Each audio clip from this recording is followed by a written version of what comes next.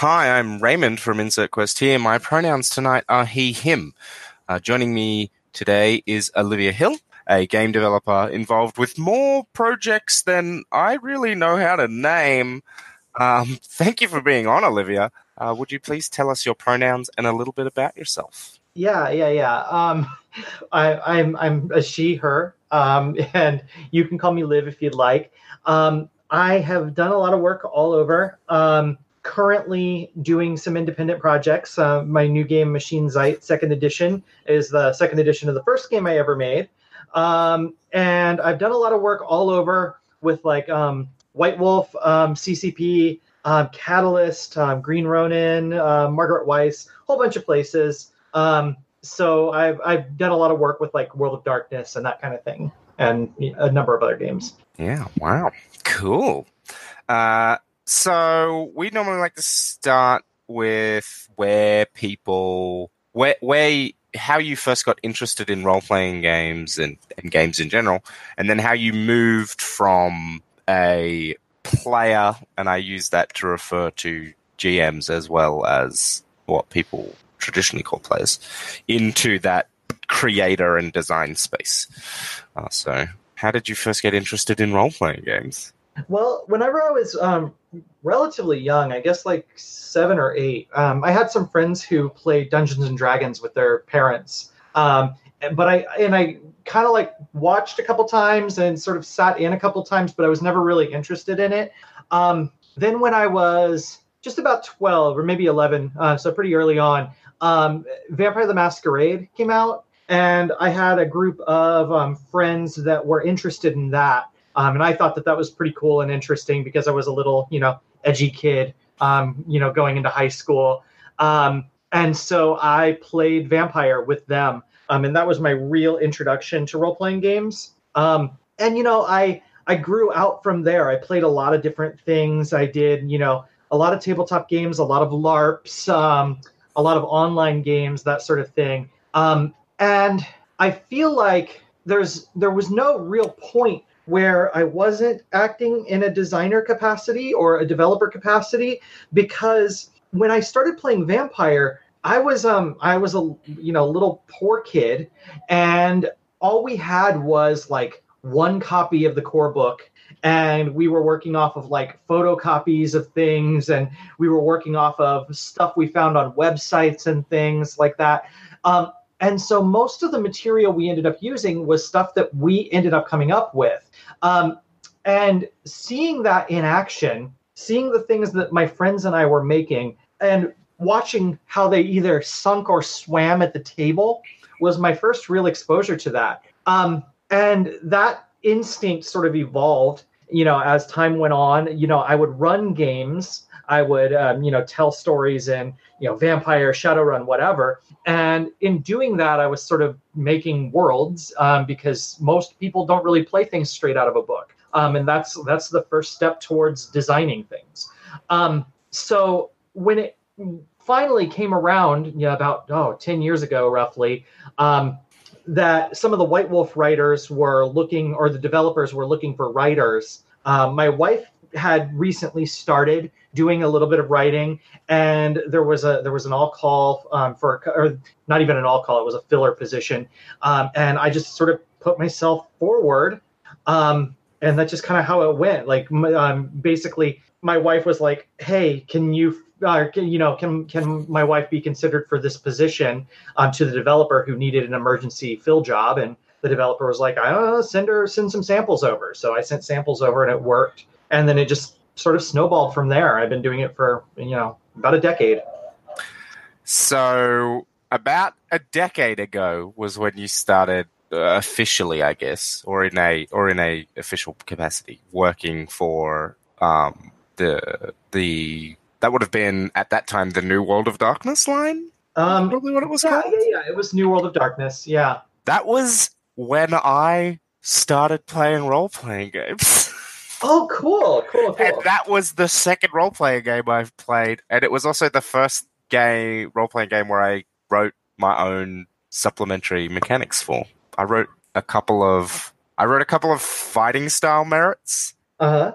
And actually, did I write a couple? I wrote a couple, I think, and one or two contracts for Changeling. Oh, cool. I ended up for a while I was a developer for Changeling, but yeah, that was about 10 years ago, and I think that those games really lend themselves very well to encouraging people to make their own stuff. I remember the sample that I sent in at the time. Like, it's probably not the greatest by today's standards, but the sample I sent in was a magic item that was for Werewolf the Forsaken, and it was a crowbar that was enchanted to do more harm to a target who had a high resources score. So basically, okay. Yeah, it was for beating up rich people. And the developer Chuck Wendig loved it, so he was like, "Yeah, like let's do this." That's pretty wild. Cool. And where have you moved in terms of your design work recently? I would say maybe the last year or so. What sort of stuff have you been working on? Well, I took a pretty big break for the last few years. Basically, like, I stopped working with the Onyx Path, TCP, White Wolf sphere of things as a freelancer in the last couple years. And I sort of took a break. I was doing some other work. I was doing video game design full time, which is very full time. And so in the past few months, like the past year, I've been really focusing on trying to accommodate my limited ability to digest stuff. I keep, like, a lot of times friends, fellow designers and stuff will hand me their games, and it's like 350 pages. It's really dense. There's a high learning curve, and I couldn't do it. I was trying to read these games and digest this information with no time. Already doing overtime work, already trying to, I was writing novels at the time, had no time, no ability to focus on so much density of information. And I realized that as I sort of grew older and just sort of changed in my preferences and things, I wanted things to be more concise. And instead of the focus on these big, huge, all-inclusive projects that I've been working on, I had recently developed Vampire the Masquerade's 20th edition Dark Ages book, 550 pages. Absurd length. And so I was of a mind that I needed games that were 60 pages or less. And of course, these things exist, but they didn't necessarily fill the same design space. You could get 60-page and under games. I had made 60-page and under games. I have a game that is 77 words. It fits on a business card, double-sided. Oh my God. Yeah. That's actually a really funny one.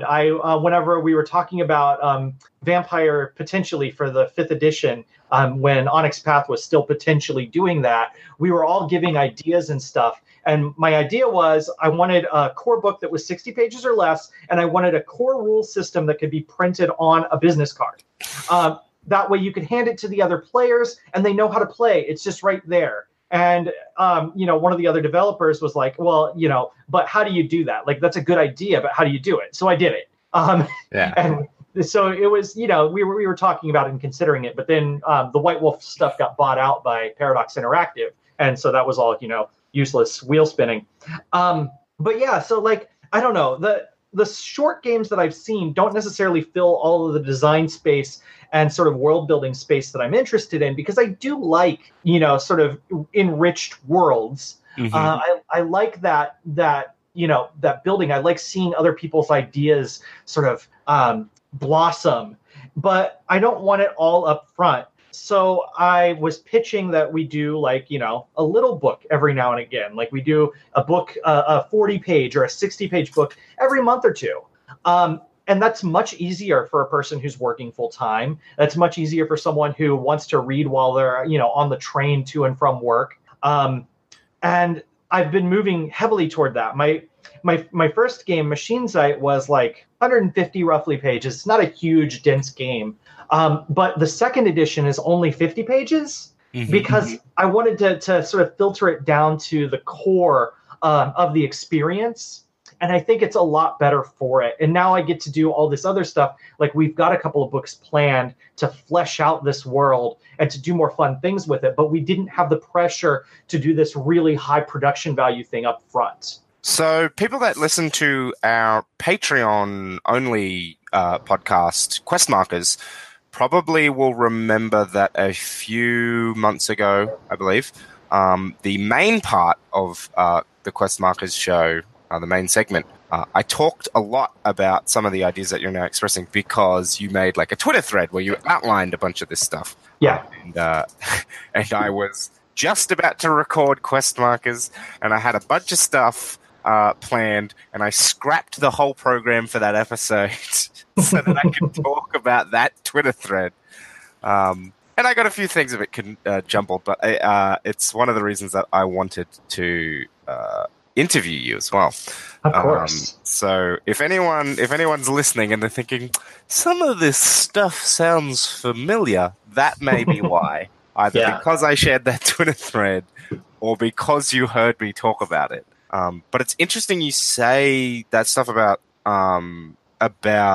having like a large, well, not a large, a moderate sized, or a large compared to the other books in the line, core book, and then like a bunch of kind of, we're going to expand the setting books. Because I think like one of my favorite RPGs it's still my favorite RPG. It's just not one that I have much interest in playing anymore, is Eclipse Phase. Mm-hmm. And personally, I don't need new mechanics like heaps. They didn't do that a lot in first edition. I don't know how it'll go with second edition, but they added in like a couple of new bits of gear and maybe like, hey, you can model this thing this way. And then most of the supplement books are just setting information, and I really like that compared to like a problem that I had when my friends and I were playing New World of Darkness, which is what we were calling it at the time, was the fact that there were so many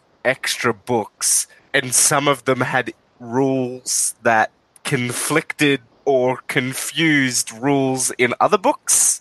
Mm-hmm. And so, and I'm generally of the opinion that you don't need.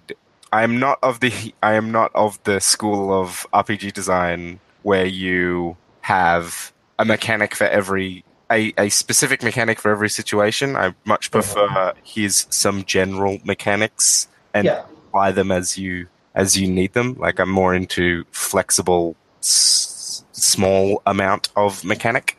Mm-hmm. So I just wanted to share that. No, that's absolutely a good point. I actually did quite a bit. Well, not a lot, but I did some work on Eclipse Phase. So it's, a really great one. And I think that it's a good example. Earlier on, they did have a pretty hard schedule like that. Like they did release quite a few books, like Rimword and Panopticon and stuff like that. And those are really, really great books. And I feel like if they were able to do a short one of those type of things, like if they did Panopticon in 60 pages and they did one a month, I probably would have subscribed. Like I would have been deep in on that. Panopticon basically Panopticon is both about his security stuff in the Eclipse Phase setting and also and here's a bunch of stuff about uplifts. Like they could have done those as two different books. Exactly. Smaller. Yeah. And like the topics, it wasn't you don't need a lot of depth. I remember I worked on Panopticon and I did a little bit about like the social implications of a surveillance state and stuff like that. And that was all really interesting, but I didn't want to belabor the point. And I feel like a lot of times that's what you're doing whenever you have these like 150 to 200 page supplement books. It's a thing that I saw a lot with the White Wolf books. They had to fill that page count, even though the topic wasn't necessarily robust enough to support it. Yeah, no, that's fair. Yeah. And with the new World of Darkness and the new World of Darkness, the Chronicles of Darkness stuff, I pushed really heavily for Chronicles of Darkness to move toward more of a general mechanic, and then we would give sort of ideas for places to take that. So I did a couple of things like permutations for investigation and for chases and social interactions. And I showed the players how to sort of adapt those to other things. Like I did a little bit talking about how the social mechanic rules that I had written could be applied to computer hacking, for example. And the idea was to spark the players and the GM, the storyteller role, to sort of improvise and take these things and design their own, patches and applications for these rules instead of, belaboring the point. And I don't know where they took that because I didn't go very far with that, but I hope that that's a thing that, people could run with. Yeah, no, I'm here for that. How much of that kind of a design thing has entered into Machines 8 second edition? So far, it's pretty influential. So Machines 8 second edition, one of my core goals was, like I said, to make it more concise, to focus on the experience that I wanted to have at the table. So I took what was not a very complex game, but I took the complexity of the game and I filtered it down to basically 2 rules. There's a core mechanic rule that is sort of a challenge resolution thing, but it's mostly a resource allocation mechanic that is geared towards pacing the story. It's a horror game, so pacing is super important. The pacing that you give a horror game determines what type of horror you're telling, and we're doing survivor horror. So, and then the other mechanic is the injury and death mechanic, kind of parallel to your classic RPG, like hit point type mechanic, but specifically geared toward the survival experience, the horror experience. And those 2 mechanics really take up just like a couple pages. They're not very dense. And we do a section in the back of the book talking about how to hack the game for different genres. We only spend like maybe 8 pages really hitting on that. But the idea is that you have these 2 core mechanics and you can take one out modularly and then replace it with something else and completely change the scope of the game. Because essentially you're changing 50% of the game mechanics just with one little hack. And we do a hack because the core game is survival. It's like Alien, Event Horizon, Pandorum. But then we do a hack that's like Japanese style horror, where you are a high school student in a haunted high school and you're armed with only a camera and your wits. Then there's one that's like a sort of mecha robot body horror type thing, like a little Evangelion style thing. And then we have a sort of hyper-focused survivor girl story, which, more like Halloween or something like that. And the rules are meant to foster that avenue of play. And we take these 3 little hacks to show how far you can stretch this with just a simple change. One shifted mechanic, one changed principle, and it's a whole different experience. Yeah, that's pretty wild. Yeah. For those that are not aware, because we're talking about it, but we haven't really talked about it. What is Machines 8? Because we just sort of started talking about it, and I'm like, hang on, they don't know what we're talking about. Other than the fact that it's a survival horror game that we have made. So it is a survival horror game. Like I said, it basically emulates Ghost Story and Space Station movies. So like Alien, Event Horizon, Pandorum, Life. To play this because I fucking love Pandorum. Yeah, Pandorum was actually like our first big inspiration. We literally started designing Machines 8 right after we first saw Pandorum. We were like, we have to do this. Like this genre is underrepresented.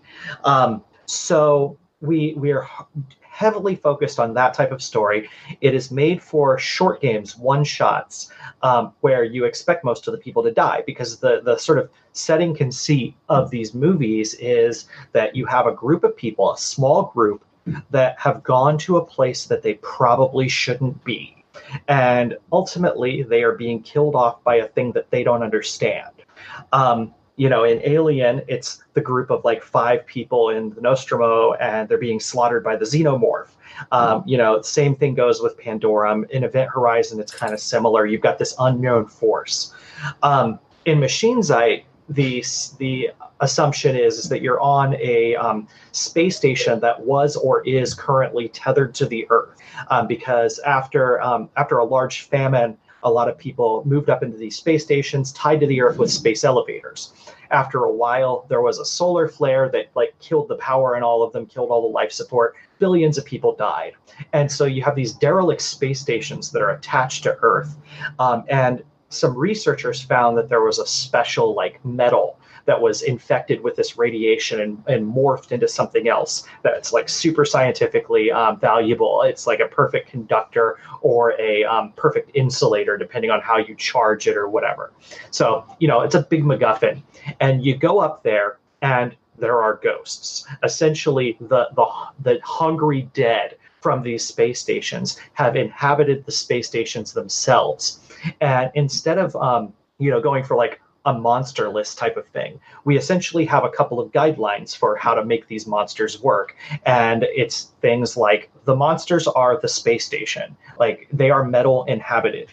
And then the players are empowered with the ability to make what that means a reality. The players are supposed to do most of the horror elements. They're given the narrative power to scare themselves. That's a really interesting horror twist, because that means I'm going to be describing everything as vaguely avian because birds are creepy and weird. Yes. So the thing is that I grew up playing Vampire, and I played a lot of D&D and Ravenloft and that sort of thing. And all the time, I remember when I used to play Ravenloft, I would have a DM who would come to the table with this meticulously planned adventure. And he's like, this thing is going to be so terrifying. This is going to be awful. You guys are going to be yelling. And then we play it, and it's actually kind of boring. It doesn't really do anything for us. And the reason is because the DM is writing something that is scary to him or her. And not necessarily to us. Horror is a very personal and very individual experience, and you know how to scare yourself better than anyone else does. I have something of a little term for that, or a question for that. I call it. The question that I ask is, "What is your sushi?" Referring to the fact that H.P. Lovecraft was both terrified and mystified by sea life. So my sushi is birds. Yes. Because I think they're weird and cool and terrifying, and they freak me out whenever I'm near them. H.P. Lovecraft didn't like fish. Yes, and that's ultimately what it comes down to. From a game design perspective, it is literally that. Yeah. If Lovecraft were playing at the table, he would be like, okay, the monster is fish and black people. Yeah. So worth mentioning, H.P. Lovecraft also was racist. Yes. So the idea is that you empower the players to scare themselves. And the at the beginning of play, you have your players, we call them actors, and you have your GM, which we call a director. The reason why I love it. The reason why we call them a director and actors is, of course, because we're emulating movies, but also because we want to make for sure that it's not seen as a traditional GM role, because the director just starts out sort of nudging things in the right direction and making things sure that there is a momentum building, because the players are going to do most of the describing and most of the driving the plot forward. And if the director is doing their job correctly and the players are really grabbing onto it and learning the rules and sort of developing where the story goes, the director actually steps back and becomes a player. And the way that we sort of present this is that whenever everyone is making characters, the director is going to make a character too.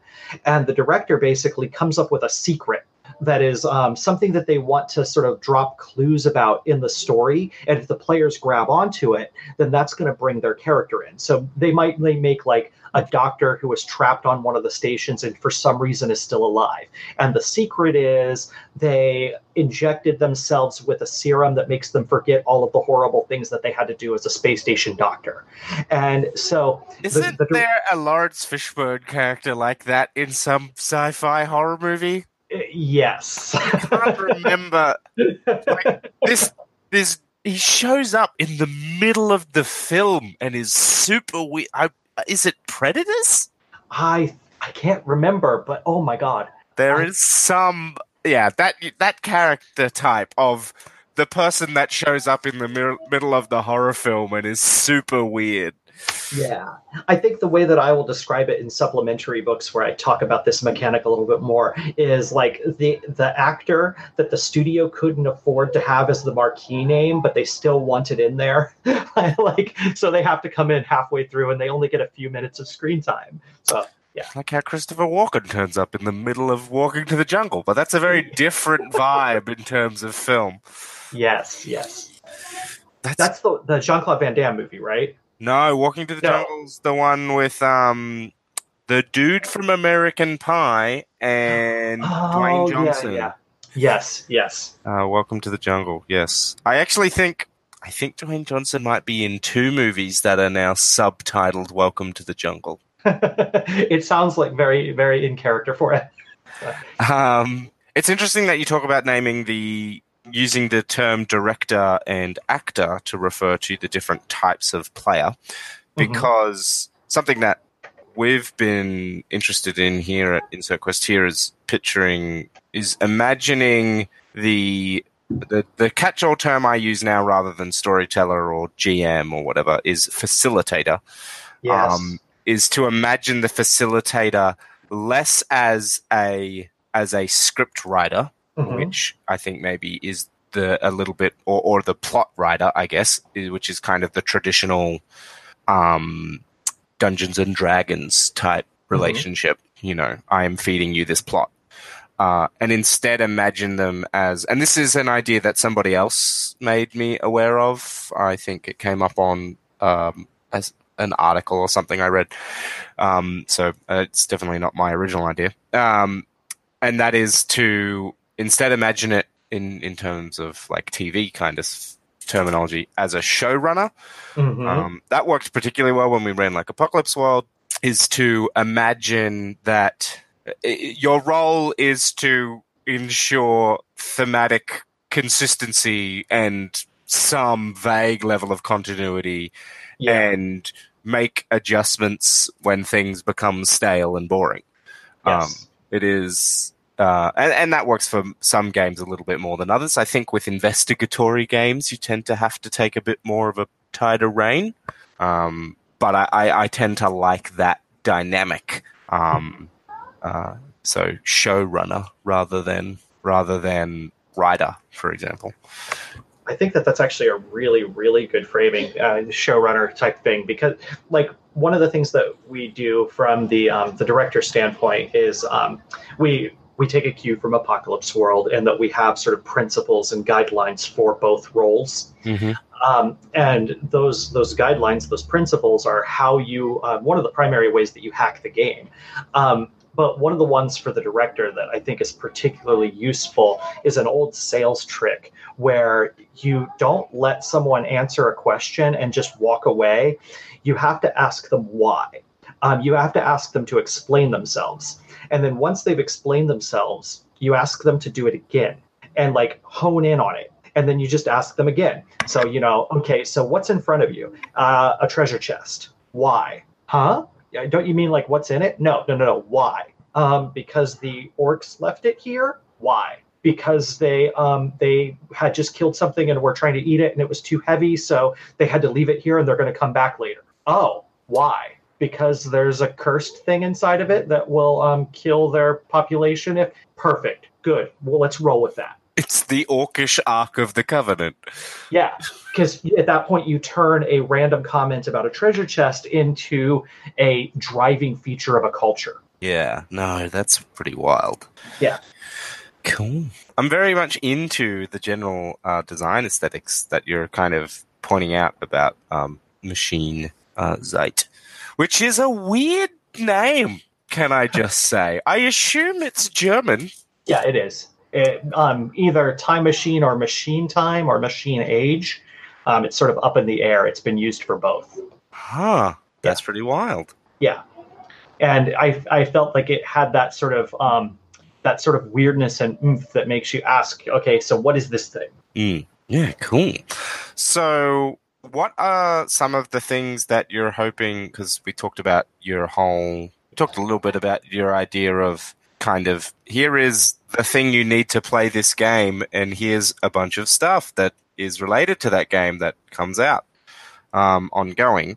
I assume that that's a thing you have plans to do for Machines Eye Second Edition? Yeah. So And what kind of stuff do you have in mind, or what does that look like, I guess? Well, the first thing that we plan to do is that in the setting, the radiation that is on these space stations and this weird metal and et cetera, has mutated some people. And sort of like a very dark version of like X-Men type thing, or more like Firestarter or something like that. So people have these weird sort of psychic abilities that are relatively rare in the setting, but they get a page or two of attention in the core book, and they're generally tampered down by drawbacks. Like, for example, I can concentrate for a second, touch a wire, and travel across wherever that wire connects, coming out on the other side. But I have brain cancer. And a pretty sizable drawback. Yeah, it's a pretty big drawback, but not in a one-shot game where you expect to die anyway, you know? Yeah. So we have these things, and we mention them, and they get a little bit of attention in the core book, but we really want to show how to focus a story on them, give some ideas for interesting things that they can do. They're unique to our game in so much as they are mostly geared towards the space station experience, the machinery, things that, communicating through electronics, that sort of thing. And we want to be able to expound upon that identity and build on it. So that's the first big thing that we want to do. And by big, I mean probably 40 to 60 pages, because that's our agenda. And then we have a couple of ideas for some of the factions in the background of the story, and how to push stories specifically geared to them and their agendas. Like, we have a group, so there's space stations, there's this special metal, whatever, and there's all these dead people. But we have factions. For example, there's like a non-denominational church whose whole agenda is trying to identify the dead, because billions of people died, and their sort of ethos is that the reason why there's these hauntings is because these people died without being remembered and identified. So if we go up and we identify them, then maybe they can go to rest. Okay. And so we want to give the opportunity for players to build an experience around that. We also have an occult investigator group that after the cataclysm where all of these stations went dead, the world government sort of collaborated to push it under the rug and say, it was not by negligence on our fault. The governments couldn't have done anything, blah, blah, blah, blah, blah. And these guys know that it's absolute bullshit. And so they're trying to uncover the truth in a sort of X-Files lone gunman type of way. And so we want to do a book talking about that avenue of play. We have a couple of others planned, but that's the idea is that we want to be able to do hyper-focused experiences and very specific styles of film within that genre. Right. So in terms of, you mentioned that the game is primarily focused on, I don't even think primarily focused on, is focused on this sort of one-shot narrative. Mm-hmm. Does that mean that for people that purchase these books, or have access to them, you're envisioning that they just play a bunch of different narrative? Because definitely within the experience of role-playing games and how people play them, it tends to be there is a focus on linked story rather than, which is generally referred to as campaign play or whatever, rather than individual one-off narrative, I guess. Mm-hmm. So do you envision actually I can think of a few examples, but I'm just interested to hear what is your response to that, I guess? No, I get you. The plan that we have, and the core assumption is that you have this standalone experience, but you can do sequels. And because the sort of nature of adults playing role-playing games, playing more than 12 sessions is kind of rare. And I think that will, if you want to do that style of game, we're gonna have to build on that, because that's not the core conceit of the game. But up to, say, 12 movies, you have sequels. You have, Nightmare on Elm Street. You have the Alien series. You have your Friday the 13th, your Halloweens, your whatever. And those will go for a while, and they'll build with maybe a couple of characters because, not everyone survives. You'll have recurring villains. You'll have recurring problems. You'll be in the same world with the same sort of, or not necessarily the same feel, but you'll be exploring that same narrative, maybe from a different direction, maybe with a completely different aesthetic, but you're still going on with that. So the assumption is you're probably going to play once, but the game builds towards sequels. And that is absolutely something that we not only support and encourage, but we're going to be probably doing some material on that too. I'm now imagining I know that there are horror movies like this, but I can't think of the name of one. I'm now picturing one where it's just a specific space station every time, and you just keep throwing different groups of people into this space station and seeing how the narrative is different. Mm-hmm. There's got to be one that there's got to be a horror movie series that's just about one haunted house or something, right? And different people going to it over and over again. It sounds like there should be, if not. It's like on the tip of my tongue. It feels like it. So if it's not, then it's definitely within the zeitgeist. Like I can think of horror things where there's like a town that people go to because, Silent Hill exists. Yeah, Silent Hill. Yeah. That's kind of a similar thing. And actually, I think that's a great example because the sequels, you are still going to Silent Hill, but for different reasons and with different outcomes. Yeah. I've only really seen the Silent Hill movie. Oh. Yeah, there's a lot of good in that series. There's a lot of good. The barbed wire imagery stuck with me. It is intense. I did an art project about it. The original concept artist, Masahiro Ito, is brilliant. He's just like, his brain works on a different level, and it's amazing. Actually, speaking of Japanese video games, I have an idea. I have had a question because my understanding is you live in Japan. Sure. Yeah, I live in Tokyo. What is the role-playing game scene like in Japan, or is it just not a thing that you've really connected with? I haven't connected with it a whole bunch, but I am familiar with it. It's not a very big scene. There are a handful of tabletop RPG shops. There are a lot of translated games. Surprisingly, Call of Cthulhu seems to be the biggest here, at least in volume. Yeah, there's a ton of Call of Cthulhu. I would have thought. Me either. You can get Dungeons and Dragons. You can get Eclipse Phase. Yeah, I've seen the Eclipse Phase translation before. It's really pretty. But it's a pretty book to begin with. But so I've seen the Eclipse Phase. Apparently, they got new art for some of the dwarfs. I really don't like them. Yeah, it's its own thing. Same with Call of Cthulhu. The Call of Cthulhu books all have new art, which is weird. And like a lot of it's like, not necessarily like exploitive, but it's like Japanese schoolgirls versus Cthulhu. And it's some of the Eclipse Phase stuff. I'm like, why did you make this non-sexy morph sexy? It's not meant to be sexy. It's meant to be deadly. What are you doing? Some of it's pretty weird, yeah. But there are some RPGs that are local here.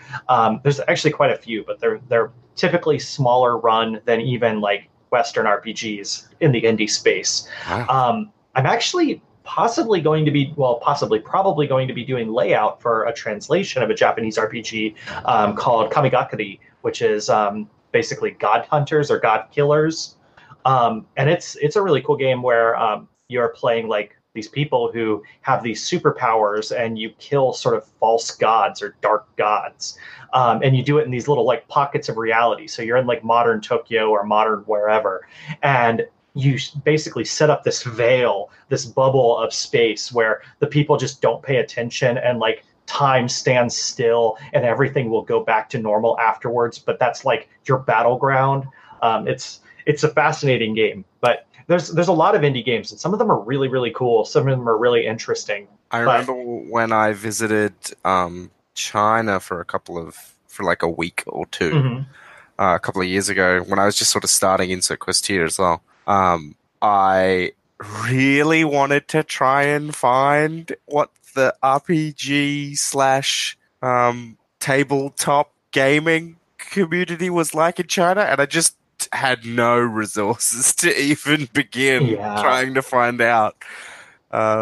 Like all of the people that I could find were like Americans or Europeans living in China, and it's just like, well, no, that's not what I'm looking for. I'm not looking for the people that emigrated here for some weird engineering job. Yeah. For a couple of months. I'm looking for the people that live here full time. Mm-hmm. The other, as far as Japan goes, though, the thing that really fascinates me about the tabletop RPG scene is that so tabletop RPGs aren't a big thing. Like you can go to some bigger bookstores and you can find like Call of Cthulhu books. You might be able to find D&D or Pathfinder or something. It's so weird that Call of Cthulhu is the like popular one. It is. I still can't get over it, but it's totally the case. We were in a really rural area in like the mountains, about 2 hours northeast of Tokyo or northwest of Tokyo, and my wife was an elementary school teacher or a middle school teacher, and one of her students played Call of Cthulhu. Like it was just sort of out of the blue and surprising to find out. But yeah, it's pretty big, comparatively. But the thing that really interests me is like you can get these books in big bookstores. You can't get them just anywhere, but you can get them in big bookstores, and there are tabletop RPG shops. They're a little rare, a little hard to find. But the thing that you can find everywhere in most bookstores is like actual play books. Like people will write short novels based on their game campaigns. Huh. Yeah, which is really weird. But they're very popular. They're actually more popular than the RPGs themselves. People like reading about other people's games, which I guess in America and in the West, we have like the actual plays on like RPGNet and stuff. And you'll have like Critical Role and stuff like that, which people are getting Insert Quest here. Or Insert Quest here. Yeah. And so people are interested in that. But in Japan, like there's a market for published books. There's a lot of them. In fact, one of the most like well-known fantasy anime is Record of Lodoss War, which is actually based on an actual play of the show creators' D&D game.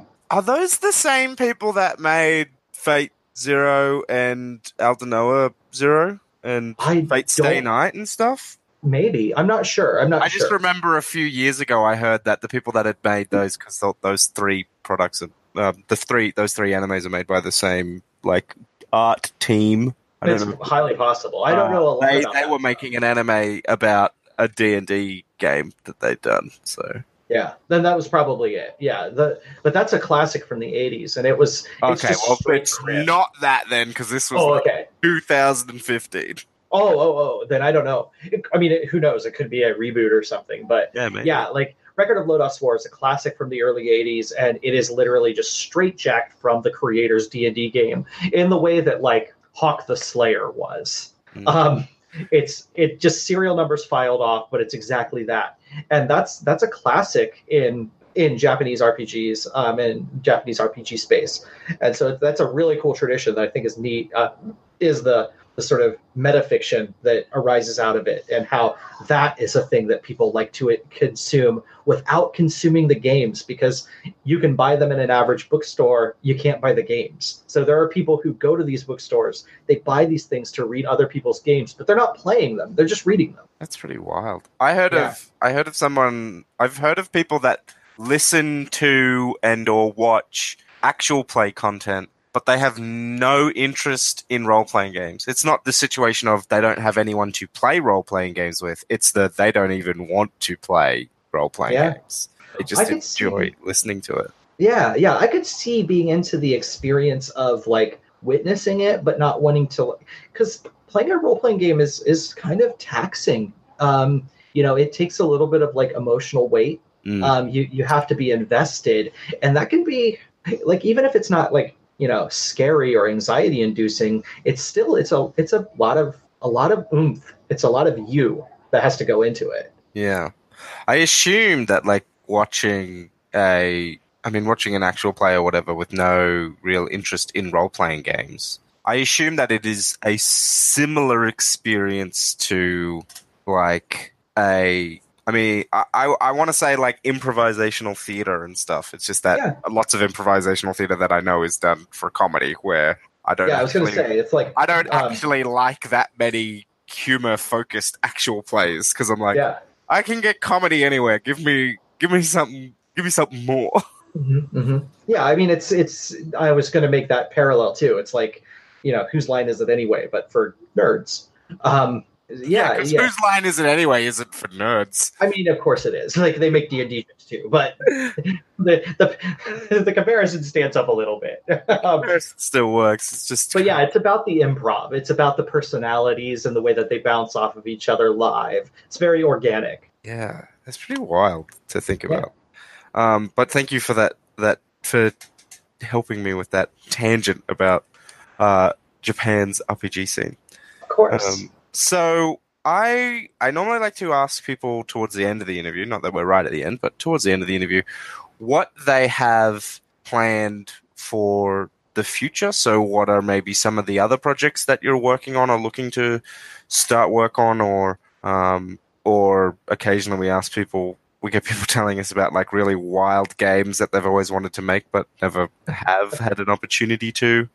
Things like that. Anything like that anything jump to your mind? Yeah, so I'm really excited about the re-release of Machine Zeit because it's our first official game. My wife and I, it's our first published game on our own, and we're coming back to it after all this time. And it was really fun taking that experience and then just like rehoning it with a decade of lessons. So I think that one of the things that like my wife really wants to do is do her first solo game, which is called Flatpak Fix the Future. And she wants to redo it with Fate, and because it sounds really, really interesting, I hope she lets me help her.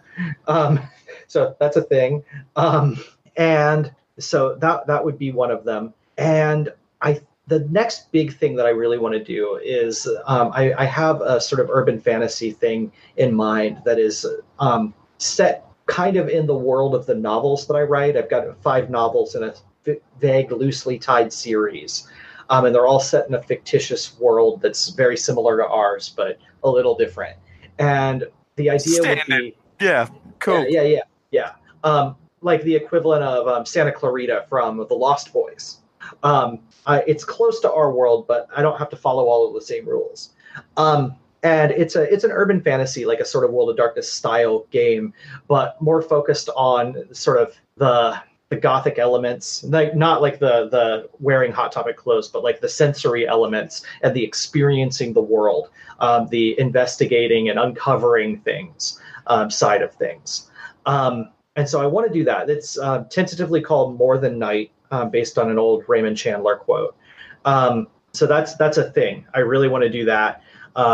Because I've been, knee deep in the world of my novels, my fiction space. And I keep running into situations where I'm like, this is how I would do this in game. This is how I want to do this in a game. And I at some point I have to get it down on page and I have to share it with the world. Yeah. Wow. Sounds pretty cool. Yeah. Well, I think we might have to say goodnight there. Yeah. Thank you so much for coming on the show. If people want to find out more about your work or follow along with your projects, where can they find that stuff? Okay, so and we'll have links to all of the things mentioned here down below. If you're searching for that, just go to the main website, and in the description of the episode, there will be links to everything that Liv is about to mention. Okay. So the place where I do most of my random design discussion is my Twitter account, which is at MachineIV, like machine Roman numeral 4. That's just random discussion. As far as our publishing projects, our games are concerned, you really want to go to machineage.tokyo, our website for our publishing. And for my fiction work and solo projects, you want to go to oliviahill.tokyo. So those are the big ones. I mean, you can also, we have Twitter and Facebook accounts for our publishing, which are at Machine Age or Machine Age Productions. So that's probably it. Like, you can find all of our games on DriveThru RPG. That's, they're the market leader as far as that goes. So you can find them all there. That's where you can get Machine Zeit and all of our older stuff. And our fiction, the novels and stuff, those are all on Amazon. And you can just find them under my name, Olivia Hill. Cool. Fantastic. Thank you so much for chatting with me today. It's always wonderful to talk to designers that have had an influence on me. Thank you. Although much of your influence I didn't even realize you'd had until a few months ago when I first found you on Twitter. But thank you so much for talking to us. I think you're probably the person that has, I guess, the longest career in the game design industry that I've talked to on the show. Oh, good. Yeah, which is kind of cool. But thank you so much for coming on. And if you want to hear more interviews like this one, you can find it by clicking the interviews tag or the interviews category down the bottom of this episode. If you're on SoundCloud, we have an interviews playlist. There's also an interviews menu at the top of the WordPress of the main Insert Quest Here site. Because it occurs to me we now have it. By the time this episode goes out, we'll be on insertquesthere.com, not insertquesthere.wordpress.com. Yeah, and if you feel if you want to check out some other stuff by us, we have actual plays as well. But thank you so much for coming on. It is a pleasure, and has been a pleasure. But for now, farewell from the past. I'm Ray.